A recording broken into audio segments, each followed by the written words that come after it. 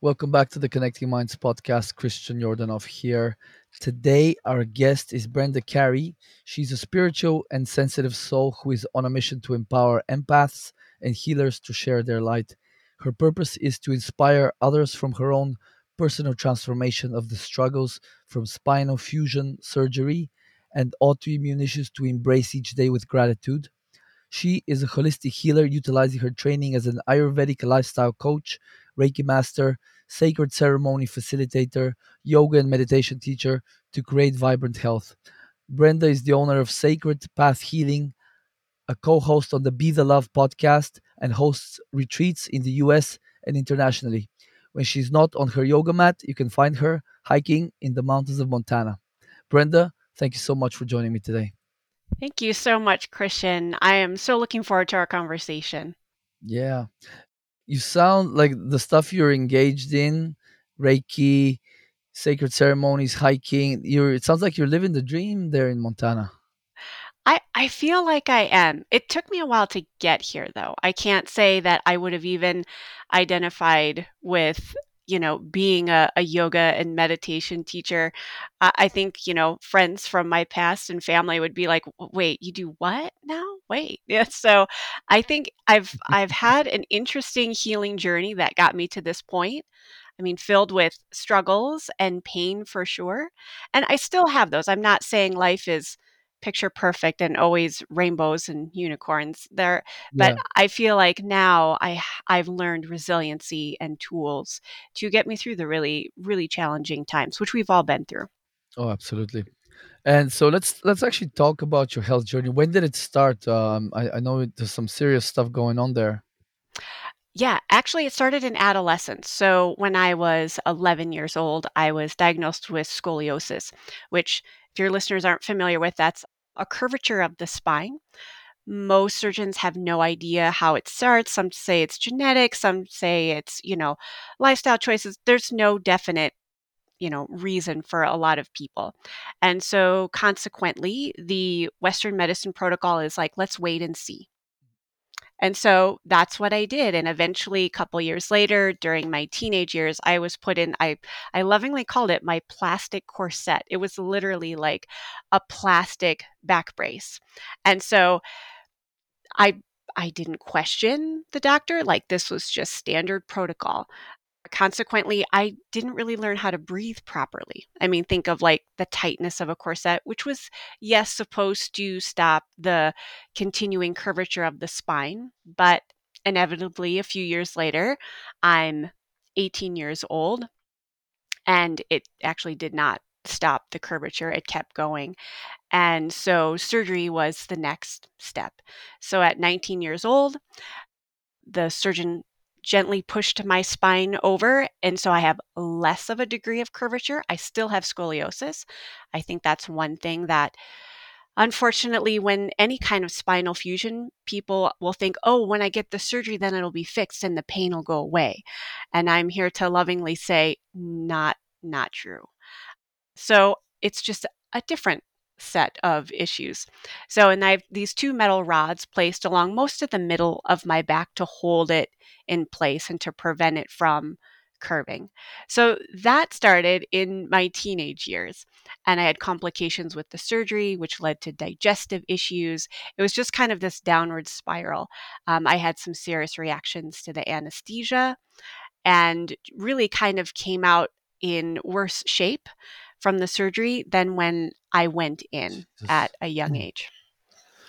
Yeah, I mean that's how many times have we heard a similar story that you go in and they just make it worse. It's like we know that after cancer and heart disease, the leading cause, the third leading cause of death is iatrogenic, aka medical errors, drugs. So it's sad. It's sad that that's kind of the state of medicine nowadays. We can help a lot of people in emergency situations, but anytime there's a chronic condition like that, it's just it looks like we're helpless to do anything about it. Yeah, and I did really feel like And at the time, I wouldn't have recognized it, but I did give a lot of my power away. And keep in mind, I'm in my, late teens, going into my early 20s. I came with the family of, just do what the doctor says. Don't question it. Doctor knows best. And I mean, this is back in the, late 80s, early 90s. So that, okay, I'm going to follow protocol and it's going to work out. And after a long recovery period, it did feel a little bit better until the body does what it's naturally designed to do. So when it recognized, these metal rods in the back create so much rigidity and no flexion, like I had no spinal flexion, very limited rotation, which I still have to this day. So the other areas of my spine, so like higher up into my neck and in my lumbar spine, started to overcompensate. And so then I had hypermobility, which that caused me pain, which that led to a whole other string of pain issues as well. So it can really be so emotionally challenging, and I think that's the aspect of post surgery that's not always addressed. The emotional roller coaster that we go through thinking, okay, this issue was supposed to be fixed Yeah, with surgery and the medication, and then a couple or few years down the road, new issues crop up, along with maybe even some of the old issues resurfacing. And so it's just this emotional roller coaster spiral. absolutely. Like, I mean, even I went at the beginning of the month. I went to get my mercury fillings removed safely, and they gave me, Mm. I think, like 14 or 15 shots of anesthetic, local anesthetic around the teeth, which is three to four per tooth, because there was four of them to remove. And man, the next 3 or 4 days I felt so lousy, and I kind of chalk it up to the anesthesia. I can't think of. There was they were following protocol for me to not inhale or ingest any mercury vapor, so it must have been just my body just being poisoned from the anesthesia and taking a while to get over it. So I can only imagine, like, when you're younger, or let's say someone with a less developed still immune system or detoxification system, I can only imagine how much worse these things can be. But just before we kind of move on to the positive side of your journey, your health Mhm. journey, do you remember, was there some type of trauma that preceded the scoliosis? Was there anything you could pinpoint it to? There really wasn't anything. In fact, there wasn't any, you know, ancestors or, grandparents before. Granted, back then they didn't really do much for spinal issues back in, I mean, we're talking like the 20s, 30s, 40s. They, just thought, hey, you can work, you're fine, you're good. Uh, You can ring the bells, Quasimodo. yeah, exactly. Yeah. So I didn't identify any trauma that was mine. Now, in hindsight, and we could go down, a spiritual wormhole with this, as I've really dived into some generational and ancestral healing, I think there definitely could have been some, emotional and spiritual issues attached to spine, because the energetics of our spine is how supported we feel in this life. I didn't realize that till many years later, but for many of us, we don't feel supported in this lifetime, or we haven't, throughout the generations. Interesting. Yeah, if you want, let's explore that. You know what? We can explore that after. Let's talk about how. So, what helped you turn this whole thing around? Because you clearly now are using your experience to help others heal. So clearly, there was, let's say, quote unquote, a method to the universe's madness, right? To ruffle you so hard. It's like the wounded healer in terms of the shaman. They have to be broken apart, torn apart, and then pieced back together, and then they can do the good work. So what do you kind of, you can give us the more esoteric spiritual side, and you can give us kind of the more material aspect in terms of this world. What do you think, or rather, how did the journey develop from there? Hmm. Yeah, absolutely. And it's a multifaceted journey over many years. Honestly, initially, it started with taking my first yoga class because I was in my early 20s at the time, really struggling with pain along my spine, not where the rods, the metal rods were, but where they were not, because again, they were hypermobile. And so my mom actually had said, "Well, why don't you just try yoga?" She had been taking a class. She's like, and at this point, I'm like, well, I really couldn't do any worse at this point. And so I went to this very gentle yoga class. Keep in mind, I'm in my early 20s. The instructor looks like she's 100 years old, but she looks fabulous. And I thought, that's, like that's what I want, to age gracefully. And I'm not going to say that, and this is a typical story. You'll hear people say, "Oh, once I did yoga for the first time, I loved it and I did it forever." That's not my story. I got on that first time on my yoga mat and went, "Oh my gosh, this is not only physically painful, I had to relearn how my body moved because it had so many different limitations than what I was used to." So it was like starting from scratch. Like, okay, this is what my body can do safely. This is what it cannot do. So the self awareness flooded in on a physical level, and then being still on my mat at the end when we are at Shavasana was absolute torture for me. Like I had to sit there, it was probably 5 minutes, if that, and listen to my thoughts. And I think that was the wake up call for me. I had not really sat with the negative self talk that was flowing through my mind that had probably been going on since adolescence, since being in a back brace and feeling literally caged in and confined physically, but that also translates mentally and emotionally. And so I started and stopped and started and stopped yoga for probably a couple years because it was like I could only take on so much, and this is the trauma work. I wouldn't have called it back then. I didn't know what that was, but eventually began to soften some of that negative self-talk. And I'm still so appreciative of my first yoga teacher and the ones after that, which eventually led into meditation and really started to witness my thoughts.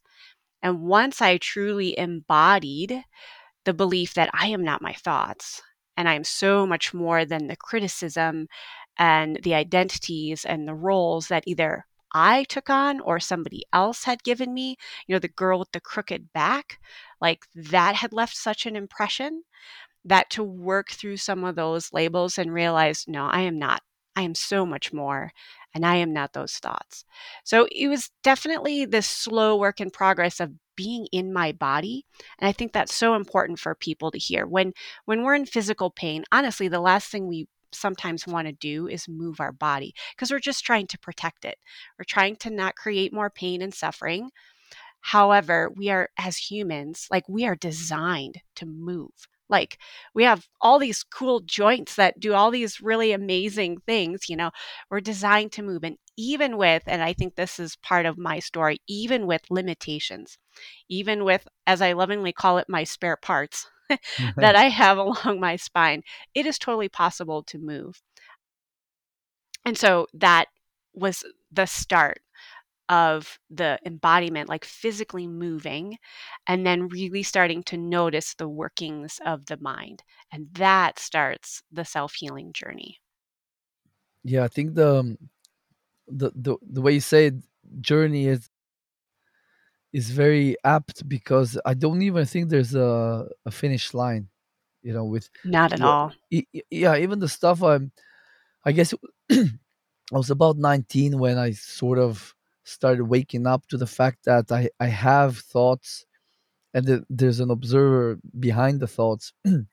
But that doesn't mean that you're enlightened now and everything is gonna be fine or whatever, or suddenly all your troubles will vanish, because it's also easy to let the monkey mind or the egoic mind completely take over. And I can actually see sometimes where I'm in a sort of whirlwind of negativity, one Hmm. thought feeding on the next thought, and then I suddenly kind of like, take a deep breath or whatever, or a breath is all it, just a conscious breath is all it's required, and you're just like, oh wait, I'm here, the thoughts are there, I'm here.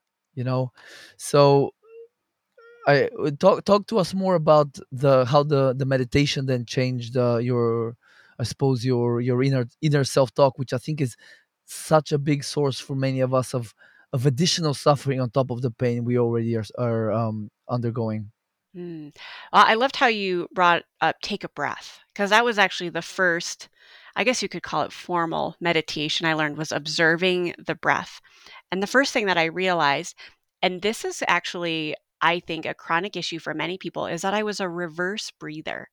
And a lot of people who do have spinal issues or even abdominal issues don't realize that. So, just a quick recap of how we're supposed to breathe. When we inhale, like the belly fills up like a balloon. And then when we exhale, it deflates and softens. And for many people stuck in even just low grade fight or flight, we do the opposite. So when we inhale, the belly would suck in, and exhale, the belly goes Ah, out. And when I was in, it was actually yoga teacher training that this light bulb went off, and I went, wait, I'm doing the exact opposite. And so I had to retrain how to breathe. And I did that through a breathing meditation practice. So part of it was retraining how to breathe properly. Because when you think about it, when you do like that, when you get spooked or scared and you do the, your belly sucks in as you inhale. And so on a very subtle level, when we're reverse breathing, we're actually repeating that pattern of being on a very low grade fight or flight operation. So to some of us, it's retraining how to breathe properly. So remember, inhale, belly fills up like a balloon. Exhale, belly deflates and belly softens down. And then using that to calm the nervous system down as a start, longer, deeper breaths, like being in a back brace for so long, I had no idea how to breathe fully. Like it just wasn't even an option. yeah. And many of us, we breathe up top, like where our collarbone is basically. And if we're not really engaging some of those lower diaphragmatic muscles, it's just not fully getting enough oxygen to our brains to be able to think clearly. Yeah. And so it was a combination, learning how to breathe deeper, and then also just noticing and being aware of the repeated thoughts that I would think over and over. And like you mentioned, the negative downward spiral and how those are learned. I think often we sometimes treat our thoughts like I'm a victim to them, like this is just where they're going to go. And, a lot of times they're learned from family, they're learned from, just past habits that we've adopted. And as we know in neuroscience, what fires together wires together, and it just becomes quicker. And Hmm. so I needed to learn tools. Meditation was one. And then also some energy healing techniques to disrupt the mental habit and to not take it personal. I think so often, especially for me, I consider myself an empath. Like I feel other people's feelings. I can take it on sometimes.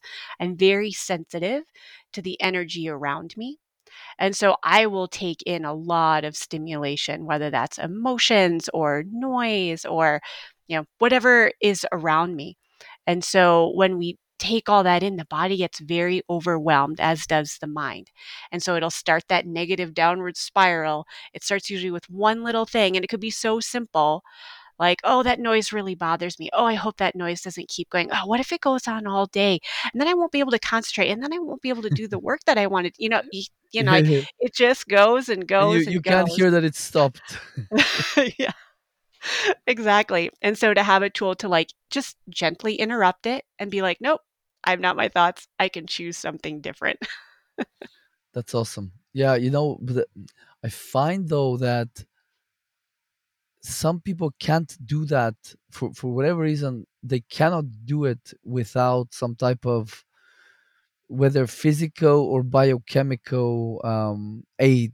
I think that's probably because we are right now in the modern world, we are experiencing just unprecedented levels of stress, Hmm. which is why I'm actually intrigued to hear about what these energy healing modalities you use, because you know even like with my wife, she had a tough period after our daughter was born of really just insomnia for quite a long time, Mm.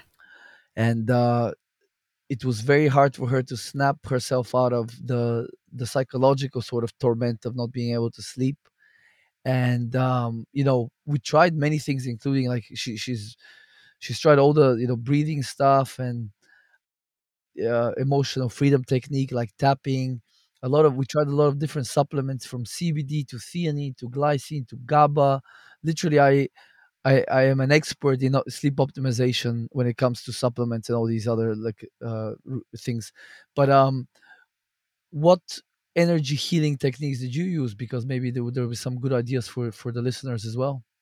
Yeah, I use a variety of one. I do like EFT or tapping with breath work. I tend to combine a lot of the modalities that I've learned because I feel like when they're isolated, and keep in mind it's really individual.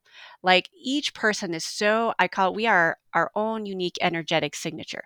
So what works for me isn't necessarily going to work for someone else. And just really tuning in to and this is where Ayurveda comes in. Ayurveda, which is like considered the sister science of yoga, looks at humans as we are this microcosm of the bigger macrocosm. So of nature. And this is why I am an avid hiker and I live in the country now. So I can be closer to this macrocosm because I'm able to understand myself better. So, just really brief introduction to Ayurveda. It is a system of energy within the elements. So, the elements are simply water, earth, fire, air, and space, or sometimes it's called ether. Spirit, yeah. Mhm. And each one of us is a collection of all those energies. Some of them in some of us are going to be more predominant. Like, for example, like someone who's very fiery, like they're usually pretty easy to identify. They're just like Guilty. that. Yeah. I kind of had thought so. That's why I brought it up. And we've Yeah. only known each other for a short time. Yeah. But they're gonna like be the movers and shakers and move forward and super focused and motivated, have a lot of goals in life. Like they just have that like fieriness to them. And not and other ones more like if they're more water element, they go with the flow. They're a much slower pace, super compassionate people. You know, they're definitely like the healers and caretakers in our world. So there are certain energetic elements that are going to stand out. So consequently, there are different energy healing techniques or supplements. I still think supplements is energy. When it all boils down to it, Yeah. it's energy, whether it's in a capsule or certain acupressure points that we, press on or tap. Different modalities are going to work differently for different people. And I think for me, Ayurveda and acknowledging where those five elements are within ourselves can help figure out that balance and what's going to work most effectively for our constitution. Yeah, I have this really massive book on Ayurveda. It's thick. It's probably like 800 pages, Yeah, and I've tried to get into it a few times. We even myself and my wife we identified our dominant type. I think I'm dosha. dosha. Yes, I was Pitta predominantly. I think she was a Vata Okay. predominantly, and it was. I always like to do that and kind of juxtapose it on top of basically so there's a certain foods that they tell you need to steer clear of and certain foods to focus on. So it's interesting how when we do these things, very often my favorite foods or the ones that I would gravitate towards would be Mhm. the ones that are included. So I've done like genetic testing that tells you what kind of diet is best suited for you. I've done the metabolic typing test, and those two are very close. So I think there's a lot of really awesome knowledge that we can extract, and especially with these TCM, Ayurveda. There's just literally thousands of years of research and development of these modalities. So there's just, I think I'm more intimidated to begin because I know it's such a vast body of knowledge, if you know what I mean. And I want to respect it and be in the space of mind that I can devote, a year of, every day, or half an hour to an hour every day of reading about it. And until I do that, I'd rather not disrespect the modality by dabbling in and then talking, oh, this Ayurveda, that, and then you just kind of giving liners from the book that you remember, if you know what I mean. So, I do. but you've been studying this for quite a while, right? I have, and I'm gonna note that you spoke that truly like a Pitta dosha person, like focused. I'm going all in and I'm really gonna study it. And I'm like, I love that. I'm probably a little more like your wife. I'm more on the Vata side. I'm more of this air and space, creative, spiritual energy. And I have devoted many years to Ayurveda. And I also am this, like I mentioned, I like to blend different techniques. And not to say that those like Ayurveda within itself isn't a beautiful tradition and science. However, with my more air vata nature, I take what serves me and I creatively blend it with, tapping, breath work, other things that I've used. And it works for me. It may not work for you. You might be like the deep dive, going to learn it all, get through the 800-page manual, and, that's awesome. Yeah, We need all the energies, just like we need, all the unique signatures in this sure. world to create that macro, to create the whole. I would like to say what I do for myself and my clients is to make Ayurveda practical and simple in the modern lifestyle. Because you're right, it's over 5,000 years old. It is deep and rich and a lot of history and culture. And I think there's, things that we can take from that and make it usable for modern lifestyle, and things that we don't necessarily need. Maybe not at this time. Maybe we will later. I'm open. But I do really love the premise of we are each our own unique elements within nature. We are all of them, but certain ones really stand out. And this is what is kind of not, I definitely think there's a place for Western medicine, but like we mentioned, protocols.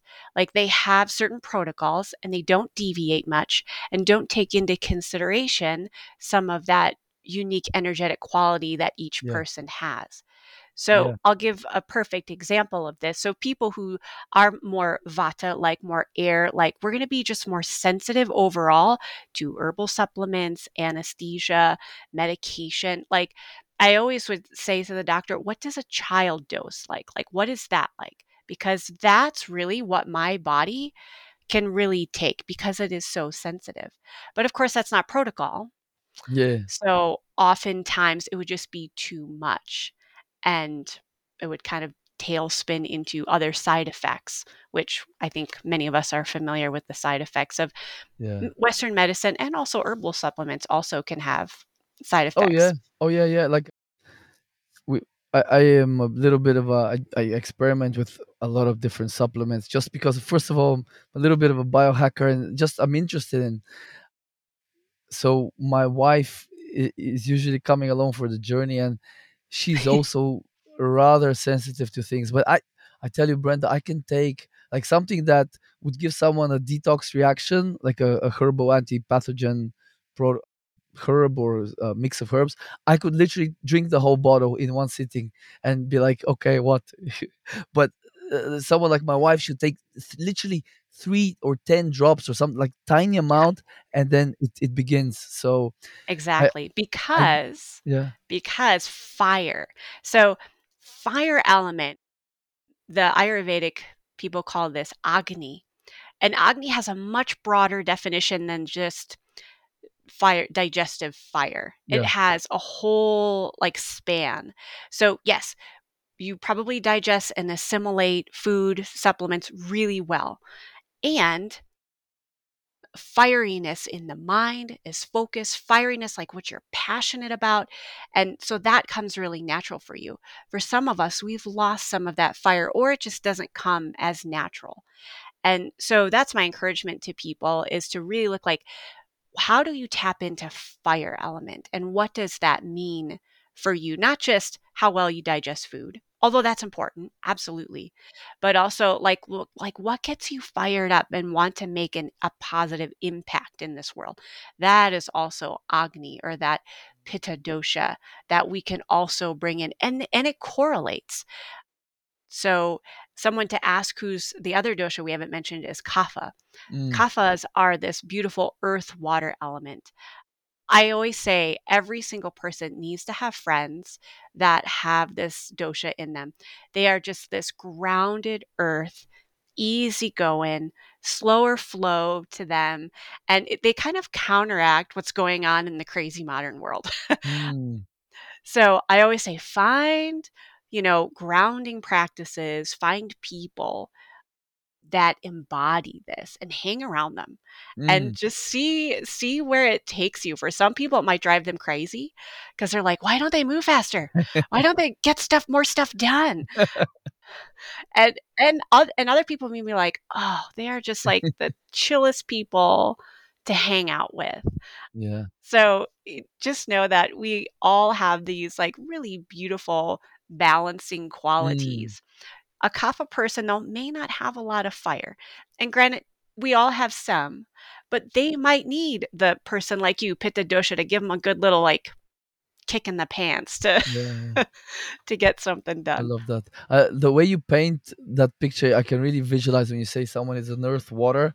I can, I see like an archetype of the person, and then I try Yeah. to see which of my friends or people I know or family members are that type. Mhm. Actually, I wish I instead of going from a big massive manual, I had something like even like someone maybe the like when I listen to your podcast more, I'll get more just kind of visualizations of the concepts and the principles of it instead of getting super scientific in every nitty gritty detail. You know what I mean? Yeah. And Yeah. and that's the beauty of Ayurveda and yoga, meditation, all these really beautiful holistic tools that we can pull in and can serve us in a way that most matches up to what's a best fit. And that's what I really love to teach people is not like I always say, I love to teach people how to fish. I mean, yes, I could fish for them, but ultimately, if I can teach them, here are these energy healing techniques or yoga postures to embody, and then as creators, because we are all such powerful creators in our own unique way. And I think oftentimes we forget this, that we get to create our own healing journey. And we do need support along the way because it's still a roller coaster Sure. at times. But to just really embrace who we are and look at, okay, what tools most work for me? And the ones that don't, we'll just set those to the side, but they might work for somebody else. Absolutely. I like that teach a man to fish and all that. I like this one better. If you light a man a fire, you keep him warm for a day. If Hmm. you light a man on fire, you keep him warm for the rest of his life. Yes. Spoken like a true pitta. Because he I love it. dies. In case anybody out there didn't get it.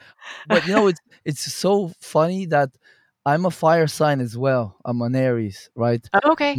Yeah, so I've always been like I even if I don't drink coffee, I remember when I quit coffee for a month and I'd be buzzing in the morning and my wife was like, "Are you back on the coffee?" I'm like, "No, no, you know me." Like I just but she's a water sign. And I Mm. always I always have these kind of zany, crazy ideas and she kind of now I joke with her, you're pouring water on my fire. As soon as I have an idea, she comes in with the practical aspects. "Ah, can you really do that? Do you think that's really possible?" But it's funny that our daughter, she is an earth sign, so Okay. maybe that's like the unification of our signs. You know what I mean? And it would Yeah. be really funny if the next child is an air sign. That would really kind of complete the can't even call it trifecta. I don't even know what to call it. All of the signs, and that would maybe I don't know what it is, but it seems very interesting how we complement each other. These qualities Yeah. of fire and water really complement each other. Absolutely. We're designed. We're designed to be in community. Like that's how we are meant to heal ourselves, heal other people. It's a ripple effect. And we'll draw in the people. Like I always say, if I want to get a project done, if I want something to be really focused, like I draw in those fiery people. Hmm. If I want to relax more, if I want to just, not take things so seriously, then I'll draw in that earth, water, kapha dosha person. And if I want to have like a creative, lighthearted time, then that vata air space person comes in. And we can all identify within ourselves and the other people. I really think that's how universe works in this macro vision of how we need the support and accountability to really help one another out. We're not meant to figure it all out on our own. Yeah, yeah, absolutely. Let's talk about. I'm such a nerd about, again, herbs and supplements. What are some of your favorite herbal preparations from Ayurveda that you use on yourself or with your clients? Any go Well, tos? I always say before we get into supplements, and I say this with my clients because that's one of the biggest questions. It's either like, what am I supposed to eat, and what supplements are going to work? And I say before we get into that, let's back up. I think actually more important than those two things is how we eat. And this gets down to mindfulness. And for some people, this might be like, well, what difference is that going to make? I see a lot of people, and we see this if you go to a restaurant or, a coffee shop, they're scrolling on their phone while they're feeding themselves, totally distracted. And when we get down to the root of food as medicine, supplements, I kind of put those all in the same energy. They are meant to nourish us. And if we do not feel the nourishment, this is when we get in trouble with like emotional eating, when we overeat, and all the chronic inflammatory issues that basically come from being overweight and obese because we're not fully present with our food as medicine. And I get it, living in, I'm, in the United States here, first world country, I go to the grocery store, I can pick from so many different varieties. It's not like I have to hunt and gather for my food. So it's kind of effortless. I just go to the store, pick it up, or the farmer's market. So really, eating is meant to be a ritual. And I think we've forgotten that. And so the first thing I have my clients do is to sit, number one, not in a car, ideally, but to sit and be present with their food and to really take in. And I don't even initially get into the what to eat yet because oftentimes we just shovel it in and we're not even sure like what it tasted like. Ayurveda is very much into taste. Like how does it feel in the mouth? When does the saliva secrete? Just things like that that I think in our modern culture we've just forgotten to be fully present with the nourishment that we are blessed to have. So that's number 1. Love that. Yeah. Love that. Number 2 is the when we eat. And this kind of spills off into emotional eating. Just like we have a period like night and day. We have a time when we are meant to be active and awake, and we have a period when we're meant to sleep well. So, same with eating. We are meant to rest and digest. And I think oftentimes we focus a little too much on the digest. People who eat and graze all day long, or who, have breakfast and a couple hours of snack, and then lunch, and then another snack. And then we are really meant to rest our digestive system.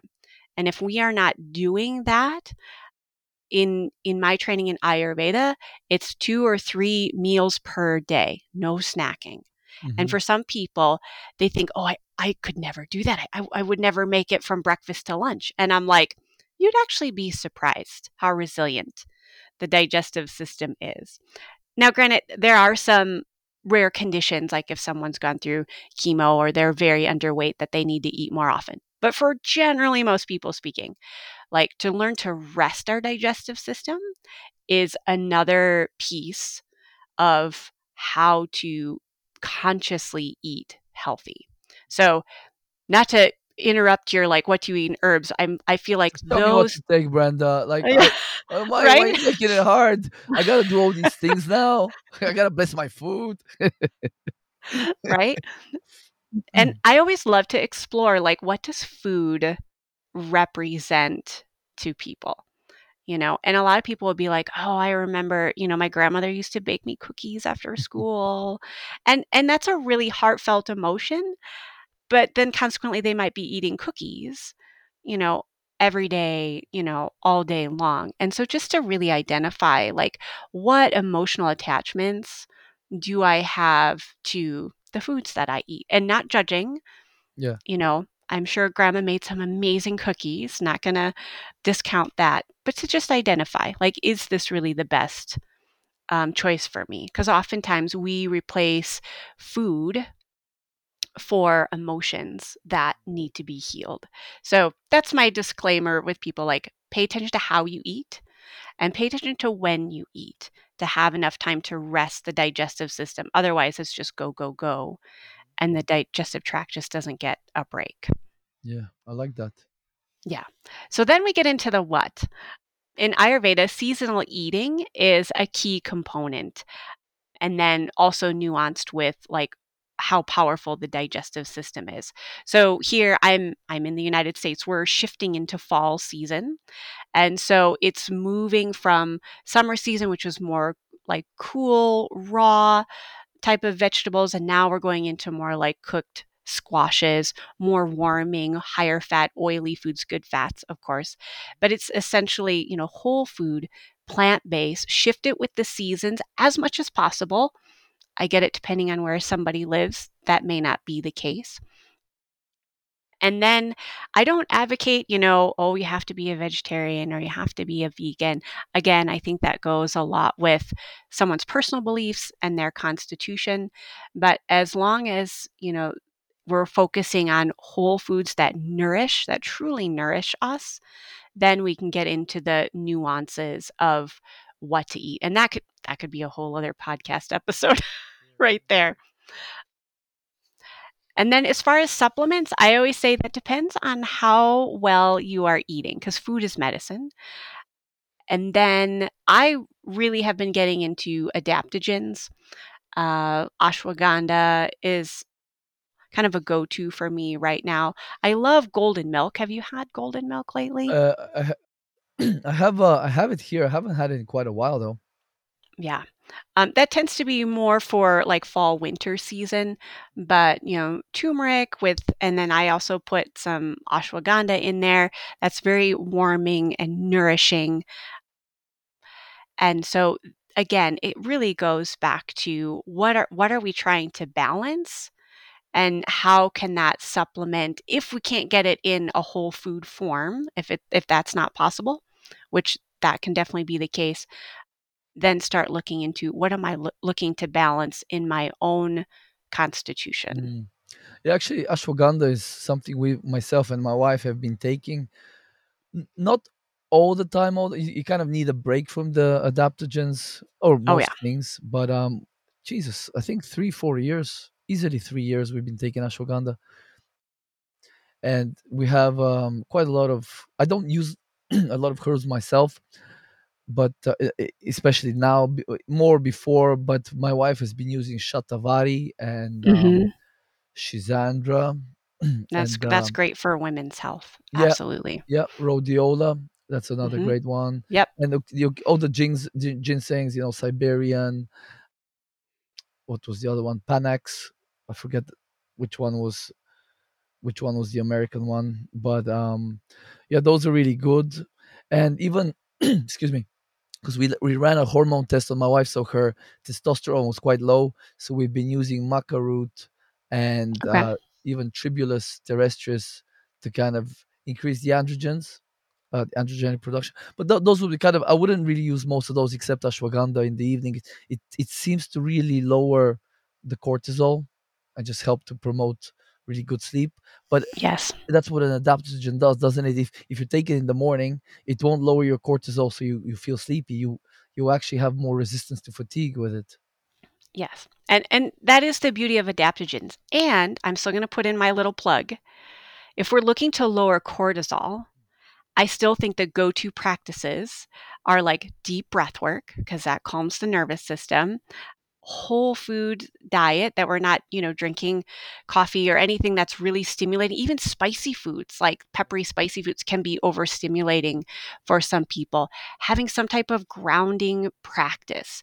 Because, I mean, this is where I'm not trying to say don't take supplements, but I'm saying have these other practices in place, connect to your body, have a breath work practice. Yes, not just breathing that we do involuntarily, but actually conscious breathing. Be mindful with our thoughts, our foods, the people that we are in front of. Like, have those things. It doesn't have to be perfect, absolutely.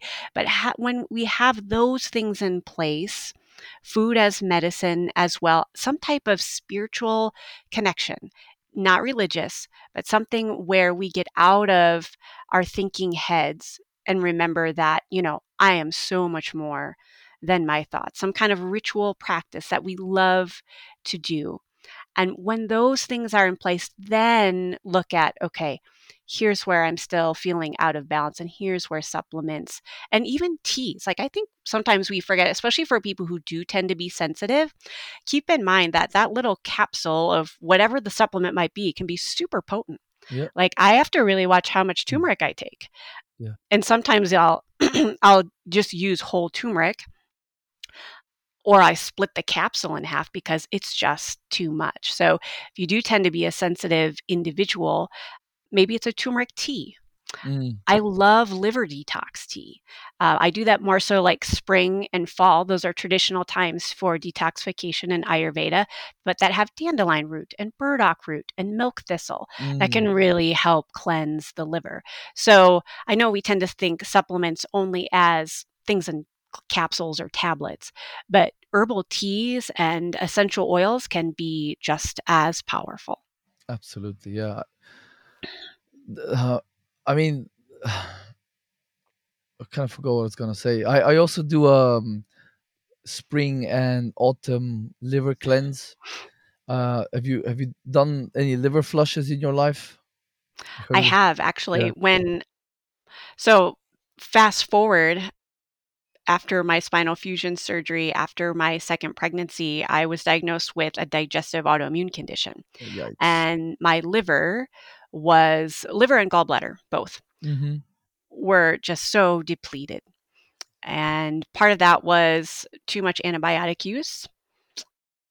Part of that was I do have metal in my body, and the liver takes it all on. Mm-hmm. And so I have to be really clean with my eating. And the liver being the main detoxifier is key for that. Yeah. And so I do what's called a Kitchery cleanse, which is done either in spring and or fall, sometimes both depending on the person. And then also using those liver detox tea, sometimes herbs. I stick with tea. I feel like that serves me best to Mm-hmm. basically give my digestion a break. Yeah. Yeah. And so I'd be curious, what do you do for liver detox? I know you're a bit of an expert on that one. So no, I mean, like I'm an expert in nothing. I just I'm a student in a lot of things. But the liver cleanse that I do is basically you need to take malic acid for 6 days, Okay. and on the sixth day you eat basically just rice or oats or just fruits until lunch. So you have a couple of meals, no protein, no fat, especially, and then you drink Epsom salts twice to dilate the bile ducts Yep. and clear the way in the intestine. And then at basically 10 o'clock before bed, you drink half a cup of olive oil Olive oil and and lemon. yeah, lemon, citrus, and you immediately lie down in bed, and that because you've all your bile is in your gallbladder, Yep. it's the sudden fat coming into the small intestine causes you to basically spew all the bile out, and from the liver as well, because the liver's cells are constantly making bile, and when we have these stones that are congesting the tiny little bile ducts, they can coalesce from little crystals to these massive stones. And I've passed big stones as big as my this part of my thumb, the bigger than Wow. my thumbnail, and even some black ones that were quite hard, that it took me several flushes to get those out. They were really hard when you pressed them, like could have been mineral stones. But in fact, the guy that I learned it from, his book, Andreas Moritz, he was saying that some people with scoliosis, I remember reading in the book, it could be from it could be exacerbated by liver stones. Mhm. So it's I do that twice a year, and I find when I do those more strictly, I don't have colds and flus and stuff, because a lot of these colds and flus I don't even believe are actually pathogens. I believe it's just we get some type of signal from the whatever the prevailing frequency around us is, and we initiate, and the high temperature that we give rise to makes the cellular water less viscous, so it allows for a lot more quote unquote junk gunk toxins Mhm. to come out, whether that's through phlegm, through tears, through sweat, obviously through the digestive tract, urine. So I think when I do these, when I do my bacterial cleanses, twice a year, I just don't get sick as often, and I don't have any other health issues, coming up, like fatigue or That's whatever else. Yeah, that's amazing. Yeah, a healthy digestive tract, I mean, obviously is key for energy and just living the productive life that we all want to. And I would also include, in addition to the physical toxins that our liver takes on, a part of my healing journey from autoimmunity was the mind toxins. And Mm, again, I feel like this was almost like another layer that surfaced from having the scoliosis surgery and pain. And then further down, I'm, a mother of two daughters, and wouldn't have noticed it at first, but when I really look at all that I was stomaching, trying to, have it together as, a newer mom at that point and not asking for help and trying to keep work going and all the things. And I was stomaching other people's emotions.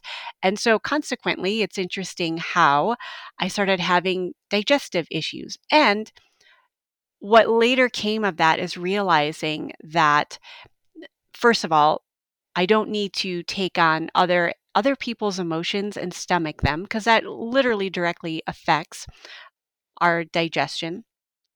And I was thinking really like a sick person. And I hadn't noticed that before. But again, it took an interruption. And again, I used tapping and some other breathing techniques to realize that, oh my gosh, I'm starting the negative downward spiral. It's a different trigger. Usually it's, at the time my daughter was a toddler and she would have the usual toddler tantrum. And then, oh, why am I not a good mom? Why can't I figure this out? You know, why is she behaving this way? What am I doing wrong? And so again, it would kind of kick off, and then it would start into, why does my stomach hurt again? There really must be something wrong, and holding the physical tension and the mental tension in there did contribute to some of the inflammation. Not saying that there wasn't some bacteria and viral issues as well, but it's like this perfect storm yeah, of, yes, you get the physical issues exactly. in there and the mental emotional issues that come in there, and recognizing that I'm again giving away my power and choosing to think like someone who expects to have, digestive issues. And I'm not saying all of a sudden the next day I turned around and said, oh, my digestion's great, everything's perfect. It wasn't that, but it's that slow turning the barge around and realizing, okay, new decisions need to be made. Asking for help is key, whether that's help having someone watch my kids, for the afternoon so mom can get a break. And then really, again, going back to nourishing myself while still taking care of young ones. So I look at our some of our most challenging, struggling times, and we won't see it in the moment because it's like we're in it. Like when we're in the pain, when we're in the digestive, autoimmune, whatever our suffering is, when we're in it, we don't always see the possibility of a teacher and the deepening of our own self-awareness in the moment. And I really hope your listeners take that in. Like, I know oftentimes it feels like we're being punished or we didn't do something correct, or we followed the doctor's orders and it didn't work. Why didn't it work? What did I do wrong? And so when we start that, it can be really hard to kind of pull ourselves out of that stream of thought. Absolutely. So true. I think and so many young moms, or any mom at any age, just their health gets wrecked. I don't know, is it because now we're like these nuclear families, we don't have the quote unquote village raising the kids. I remember when we were kids, back in Bulgaria, you could be with your cousins playing, the older ones, and then your aunt, your uncle. There was always someone there to give the parents a hand so they could go to work or rest or whatever else. Nowadays there's like families are just smaller, and we it a lot of it piles on the mom, because the dad might be working. You, you you you you know you still need to have an income, but the mom has to be at home with the kid or two kids. And that really, I have some clients that just their health got destroyed through this. So I really like your perspectives. They really, I believe our approaches really complement each other. You were coming in from a more feminine energy, right? And I really love that. And mine is a lot more sort of masculine. I'm kind of like, let's do some lab tests, let's get some data, nuts and bolts. These are the mechanisms. Zinc will do this for the immune system. Magnesium will optimize this. And not that, like, again, I do recommend things like EFT, and I have studied breathing with Patrick McKeown, Mm. Buteyko Clinic. So I do recommend other things, but I'm more kind of like let's get to the root of the issue. But I totally agree that it c- whether it's a bacteria that started the stomach issue, whether it's psychosomatic, whether it's generational trauma, we have, because the body is a complex system, we have Mhm. many different points of impact to the body. So we could approach it from a kinesthetic thing with EFT.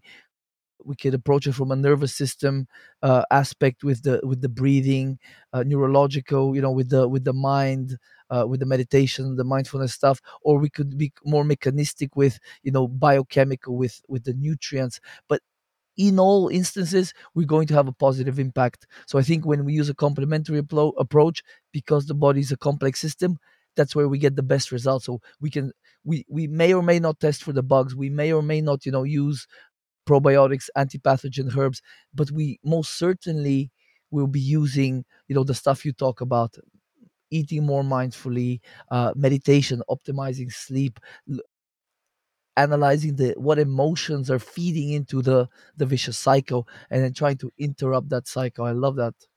Absolutely. I'm gonna quote my one of my favorite teachers, Dr. Wayne Dyer. He's since passed, and he simply, and I might be paraphrasing somewhat, but he says, we don't attract what we want. We attract who we are.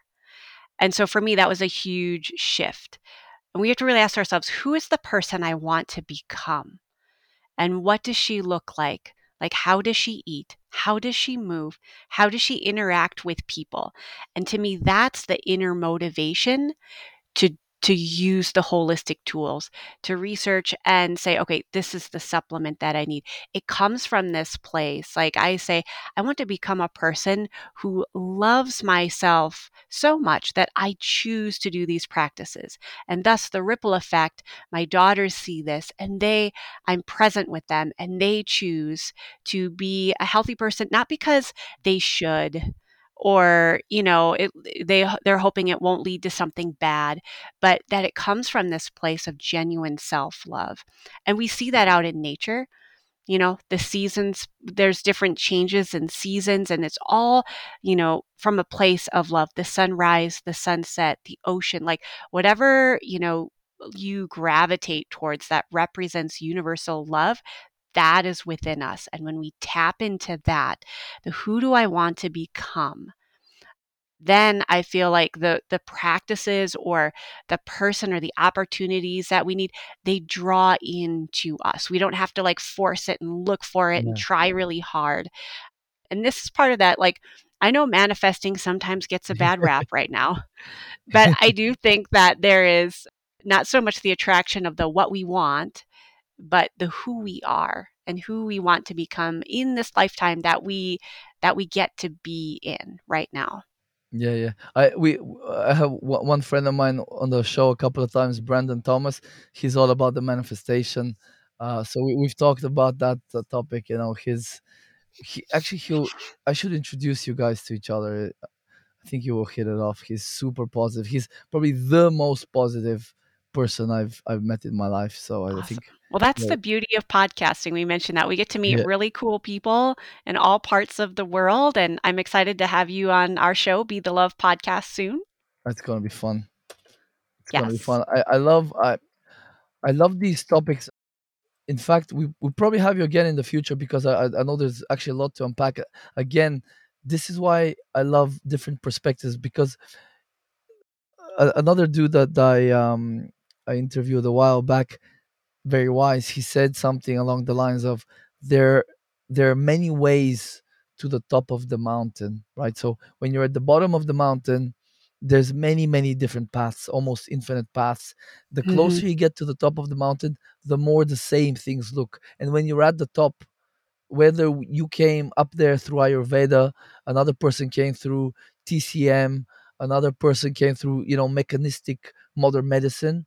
When we get at the top, we are basically seeing the same things. So, and I've also noticed the better you get at doing things, the easier and simpler, more importantly, things become. So, absolutely. and the way you break it down, it's like, eh, does it does it matter so much what you're eating? Do you have to know exactly what vitamins and minerals are in that food, or why don't we start with the basic things? Are you even sitting down and getting in a parasympathetic state? Because if Yes. you're like running around, let's say one of my clients is works in the service industry, a chef, very stressful job. I told her, look, and a lot of gut stuff there. I told her, look, we need to get you relaxing before you start putting food inside yourself. So sit down, express gratitude, do some tapping, just anything you can do to get into that state before you're ready to eat. And you know, we did some things and there was improvement. hmm A Yeah. lot of times it's not, people sometimes think, oh, I have to make these huge lifestyle changes. And honestly, sometimes it's just small little things that, get us to where we want to go and the who we want to become. And those small little shifts then lead to other little shifts. And then it's like they build on one another. And then before we know it, we're like, you know what? I sit down at every meal and I breathe before I eat so that I am in that parasympathetic state. Not saying it was an overnight process, but just small incremental change to get there. Absolutely. I'm so bad about that because even today, just my last meal, I was up on my feet trying to get my meal in. So because I had client calls and then I had to come back here, talk to you. So I actually am gonna have to take a page out of our own book here and start being a little bit more mindful because it doesn't affect me because I'm healthy metabolically, but Mhm. it's not optimal. And we have to practice what we preach at the end of the day. Right. Yeah. Well, Brenda, this was an absolute pleasure. I do have one question that I've been asking all my guests. It's for my solutions talk segment that will eventually start getting published. So the question to you is, what are you doing that others can do also to increase their freedom, self-reliance, autonomy, and/or resilience to the challenges that we face this decade and beyond? What a powerful question. What am I doing? I create morning and evening rituals. Now, some people might call those routines, but I refer because they are sacred times for myself in the early morning, in the evening before I go to bed. I call them my bookends, the bookends of my day. And in the morning, I set my intention and I embrace this idea that I am a creator, and then I move from my day from there. And then at the end of the day, we mentioned gratitude. I write down 3 things that I was grateful for that day, and this is the most important part. I write down 3 things or situations or people that I'm gonna be grateful for the next day. So I'm already setting up my mind to be in a state of gratitude when I wake up. Love it. That's awesome. All right, then can you tell the folks where they can find you on the internet and where they can connect with you? Absolutely. The best place to find me is on my website, which is sacredpathyogaandreiki.com. I do have online programs that are a fusion of Ayurveda, yoga, meditation, different energy healing techniques that are geared towards empathic people, or highly sensitive people, to help bring in that vibrant house so they can be the ripple effect. They can be the positive impact maker in this lifetime that we get. I'm also on Instagram, Facebook, and check me and my co-host Stacy out on Be the Love podcast. We are on our coming up to the end of our third year spiritual podcast. And we have just some really amazing conscious conversations, how to raise the consciousness of humans and the planet. And we're looking forward to seeing you there, Christian. Awesome. Likewise, just gonna ask you, do you think how empathic or sensitive would you rate me on a 1 to 10? Oh, geez, you're putting me on the spot. I would have to say highly pitta, maybe not as empathic, but could still be very sensitive because you mentioned your wife and your daughter. I would say 7.5. Yeah, probably. I'd say I'm pretty sensitive, almost pathologically sensitive, overthinking things and noticing every sort of twitch of a person or every facial expression and overanalyzing. It's not been easy, over the years. It really hasn't been, because it just creates so much anxiety if you don't sort of let go of things, you It know? can. Yeah. And I would say, and with some holistic tools, like I do a lot of energetic boundary work, it can actually be such a superpower, I think. Mm. Yeah, I think the older I get, the less I'm sort of bothered with the external world, I suppose, which is part of the maturation process of every child, I guess. So Yes. I'm not as bothered by it anymore. So anyway, we can discuss that another time. Sounds great. So thank you again for coming on the show. That was lovely. Thank you, Christian.